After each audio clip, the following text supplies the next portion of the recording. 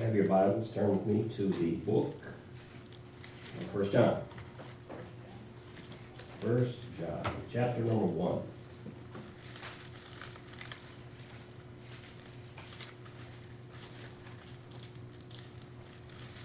My Bible's falling apart, so just bear with me a little bit here. I got a new one, but the print's too small, so who laughed at that? Shall we? Anyway, the book of 1 John. We're going to read the first 10 verses, if you'd stand with me. Chapter 1, starting verse number 1. It said, "That which was from the beginning, which we have heard, which we have seen with our eyes, which we have looked upon, and our hands have handled of the word of life. For the life was manifested, and we have seen it, and bear witness, and show unto you that eternal life which was with the Father, and was manifested unto us. That which we can have seen and heard declare we unto you, that ye also may have fellowship with us. And truly our fellowship as with the Father and with the Son, Jesus Christ. And these things write we unto you, that your joy may be full. This then is the message which we have heard of him, and declare unto you, that God is light, and in him is no darkness at all. If we say that we have fellowship with him, and walk in the dark, we lie, and we do not know the truth. But if we walk in the light, as he is in the light, we have fellowship one with another, and the blood of Jesus Christ, his Son, cleanses us from all sin. If we say that we have no sin, we deceive ourselves, and the truth is not in us. If we confess our sins, he is faithful and just to forgive us our sins, and to cleanse us from all unrighteousness. If we say that if we have not sinned, we make him a liar, and his word is not in us." Let's pray. Ask yourself a question this morning. Why did I come to church today? Was it to be seen? Was it to see others? Was it just because it's the right thing to do? Was it to hear the songs? Was it to hear me preach? Apparently not, because we don't have a big crowd. But if you came for those reasons this morning, and only those reasons, you come for the wrong reason. We come to church for one main reason, and that's to worship the Son of God.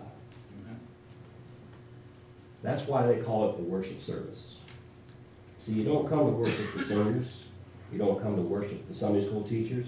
You don't come to worship myself, Pastor Dylan, Brother Tom, or any other preachers. We come to worship Jesus Christ. And I believe that that's the problem in a lot of our churches today.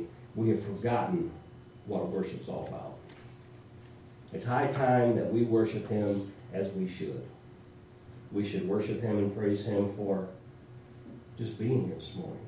We should worship and praise him for our families, for our jobs, for everything we have. For without him, what's the Bible say? We have nothing. We have nothing. And most importantly, we should praise him because he deserves it. For all he has done for us, for all he's going to do, and for what he has in store for us someday when we leave this walks of life.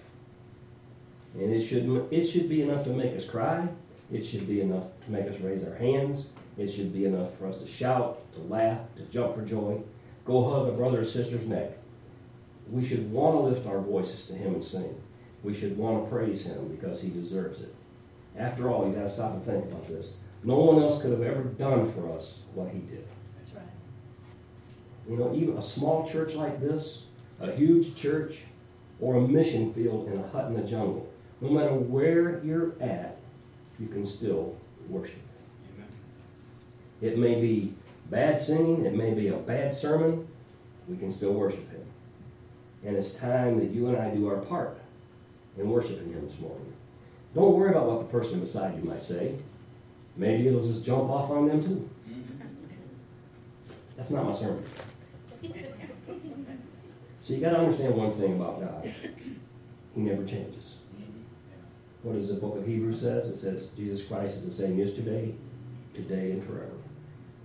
And just like he gave the 3 Hebrew boys the courage to stand before the king and not bow down, and even was with them in the fiery furnace, he'll give you that same courage. Just like he gave Daniel the faith when he was put in the lion's den, you can have that same faith. Just like he gave Samson the strength to pull down the columns, he can give you that strength too. And just like he gave Paul the courage and the faith and the strength to stand for him, he can give you that same strength to stand to. Again, it's not a sermon. My sermon this morning is, what is our message? What is our message? What it really is. What it's all about. John wrote the simple phrase in this verse 5. He said, then this is our message. See, John wrote, probably to me, the 5 greatest books in the Bible. They're all great. But he wrote the Gospel of John. He wrote John 1, 2, and 3. And he also wrote the book of Revelation. He wrote the Gospel of John first. And in these books, he teaches us 3 important things. In the book of the Gospel, he teaches us how to believe. He teaches us how to behave. And he teaches us how to behold. The 21 chapters in the Gospel of John teaches us to believe. 97 times the word believe is used in this book. It says, believe on the Lord Jesus Christ and thou shalt what? Be saved. That is very important. John's Gospel teaches us how to believe. In 1st, 2nd, and 3rd John, John teaches us how we are to behave. You have to know how to believe before you can learn how to behave. Until you are straight in your life, your behavior and conduct is not going to be what God wants it to be. Until you have figured out what you're supposed to do about believing, you're not going to understand how to behave. After John wrote these 7 chapters on how to behave, he then wrote 22 chapters in the book of Revelation on what? How to behold. In the book of 1 John, which we are speaking out of today, we are given 4 reasons why he wrote the book. 1 says in verse number 4, he said, and these things write we unto you, that your joy may be full. He wants you and I to be happy. He wanted them to learn how to be happy. He wants us as Christian individuals to be happy. And the second reason was mentioned in chapter 2, verses 1. He said, these things I write unto you, that ye may not sin. See, the thing is, he wanted us to be happy, but he wanted us to do it in the right way. He wanted us to have happiness in our life, but also what? To try and be holy. And then it says, these things have I written unto you concerning them that seduce you. He was telling the people of these days that there are people all around you that's going to try to pull you away from all the fundamentals you believe in. They're trying to get you off track. Many of them are out there trying to get you to take side roads. A lot of people out there are taking the gospel and diluting it this morning and not preaching the true gospel. They put all kinds of extras in that appeal to the flesh. And John wanted to warn these people about these certain things. Who do you think the most, how do I say it? What do you call a dollar bill when it's not real? Counterfeit. Who do you think is the biggest counterfeiter out there? Satan. Who do you think the greatest artist in the world is? Satan. He can paint you a picture so beautiful that it just amazes you. But it's all counterfeit. It's all not true. See, John is saying that we need to produce happiness and promote holiness. And we need to do it in the right way. Then he said in chapter 5, verse 13, he said, these things have I written unto you that believe on the name of the Son of God, that ye may know that ye have eternal life. See, he wrote this verse to proclaim hope. And the hope we have is eternal life. So this is the one message. This is why he wrote the books. He wanted all of us to learn how to walk in the Lord. He says, this is the message. He didn't say this is one of the messages. He didn't say this is several messages. He said this is the message. He says this is the message which we have heard of him. Here's where we got it, and here's what we're going to do with it. See, it's very important that we learn where to get it in order that we might know what to do with it. If I get it in the wrong place, it's not going to do anyone any good. It says, the Apostle Paul said in the book of Corinthians, for I delivered unto you that which I also received. See, he was telling them what he received, and he was giving it to them. He's saying, I have given you which was given to me. And that's what we should do. We talked about that in Sunday school several times. We should be willing to share what God has given us. You know, it's important that we learn that simple approach. We get it, and then we give it. Then we get some more, and we give some more. We need to keep getting, and we need to keep giving. Keep on giving and keep on giving. Bible says, and Paul said in 2 Corinthians, "For I have received of the Lord, which also I delivered unto you." And he received it, and he gave it, didn't he?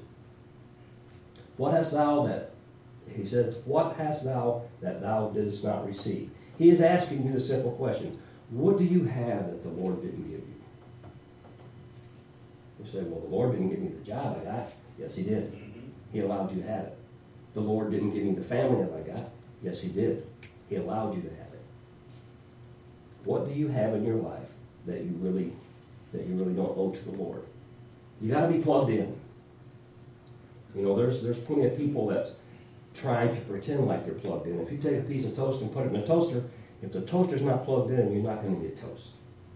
There's a lot of preachers, a lot of teachers, a lot of church members that just go through the motions. But we have a message that we've heard and got it from God. We need to deliver it, we need to stand on it, and we need to declare it. So what is our message? Our message is not like Charles Darwin, who said that everything came from a little amoeba and that we came from evolution. I tell you this, it would take more faith for me to believe in evolution than it does for me to believe in God. But that's the way the world is. Wouldn't it be sad to believe that we owed everything to the government or some other person and put God in second, third, or fourth place? We owe everything to God. You know, you read sometimes that in the very beginning of the Bible, where it says in Genesis 1:1, it says 5 simple words. And I heard a preacher talk about this one time here in this very church. It says, "In the beginning, God."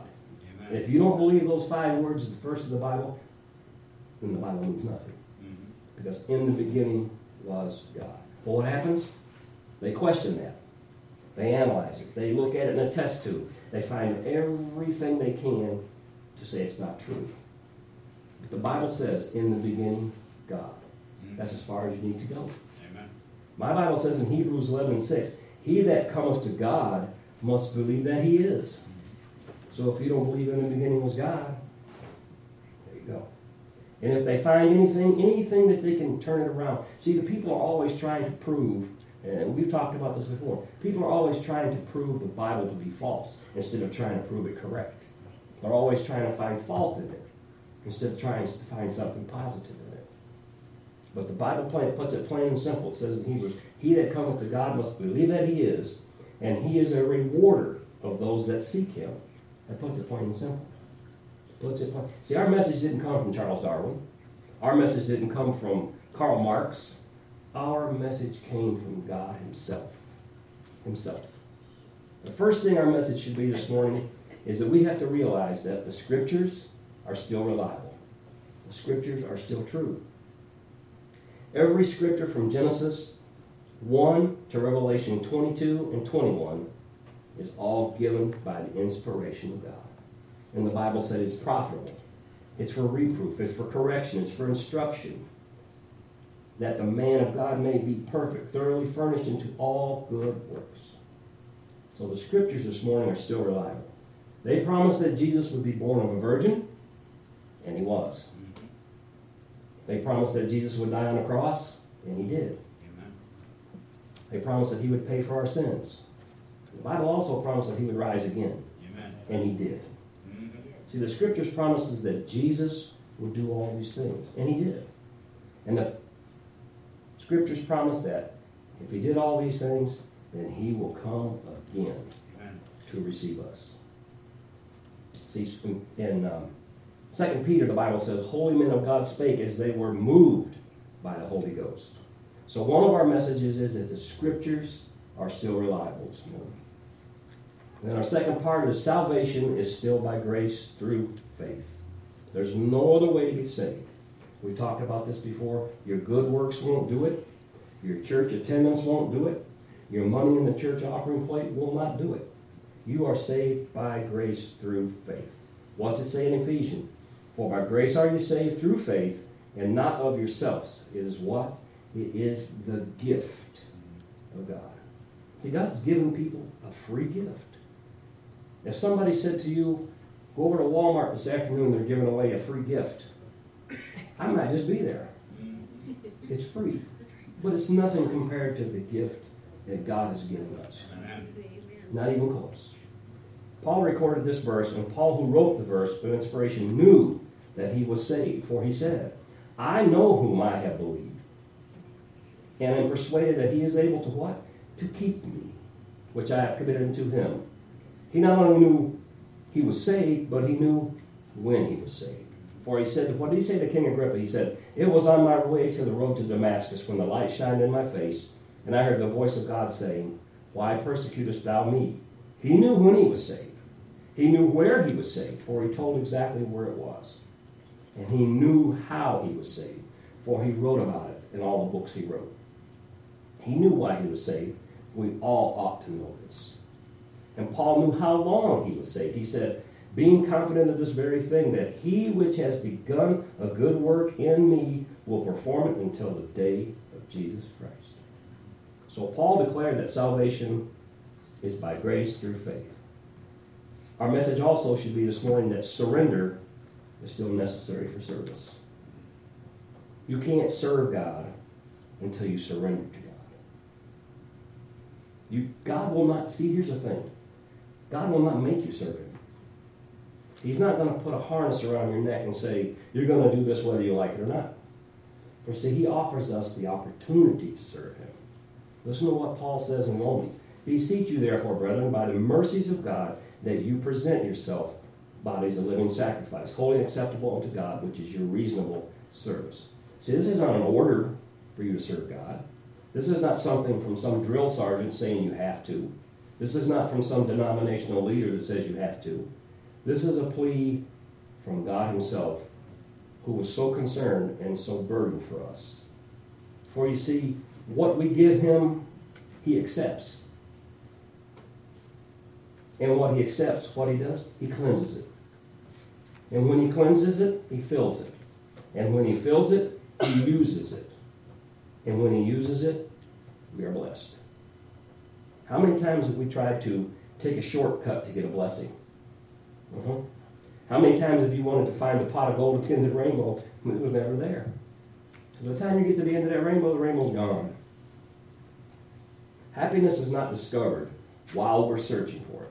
It's discovered on the pathway of duty and service to the Lord.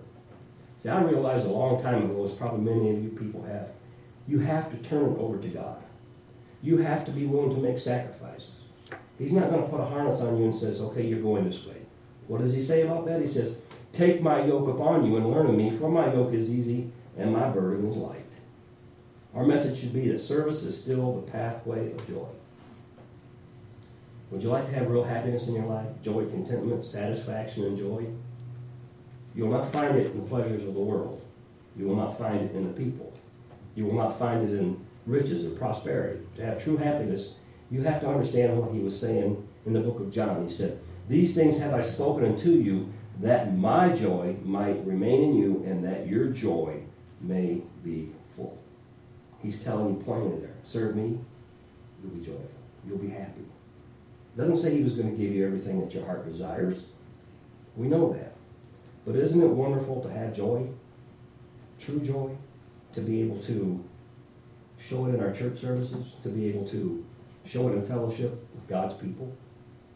We don't have to, we get to. Think about that. I don't have to preach, I get to. You don't have to teach, you get to. That's the way we should look at it. It's an honor to be able to do these things for God. You know, somebody might say, I get to drive the church bus. I get to give in the offering plate. I get to sing.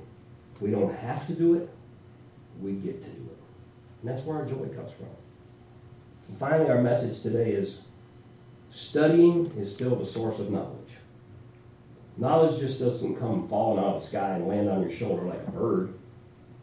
What does Timothy say? It says, study to show thyself approved unto God, a workman that needeth not to be ashamed, rightly dividing the word of truth. See, when Adam was born in the Garden of Eden, the Bible says he was created in God's own image. Adam knew everything. He knew the names of all the animals. He knew the names of all the flowers. He knew every tree. He knew everything without learning like you and I do today. Except one thing. He didn't know sin. Sin came along. See, when you and I are born, we're not born with an IQ of Einstein. We have to learn from day one on up. We must learn from a child to an adult.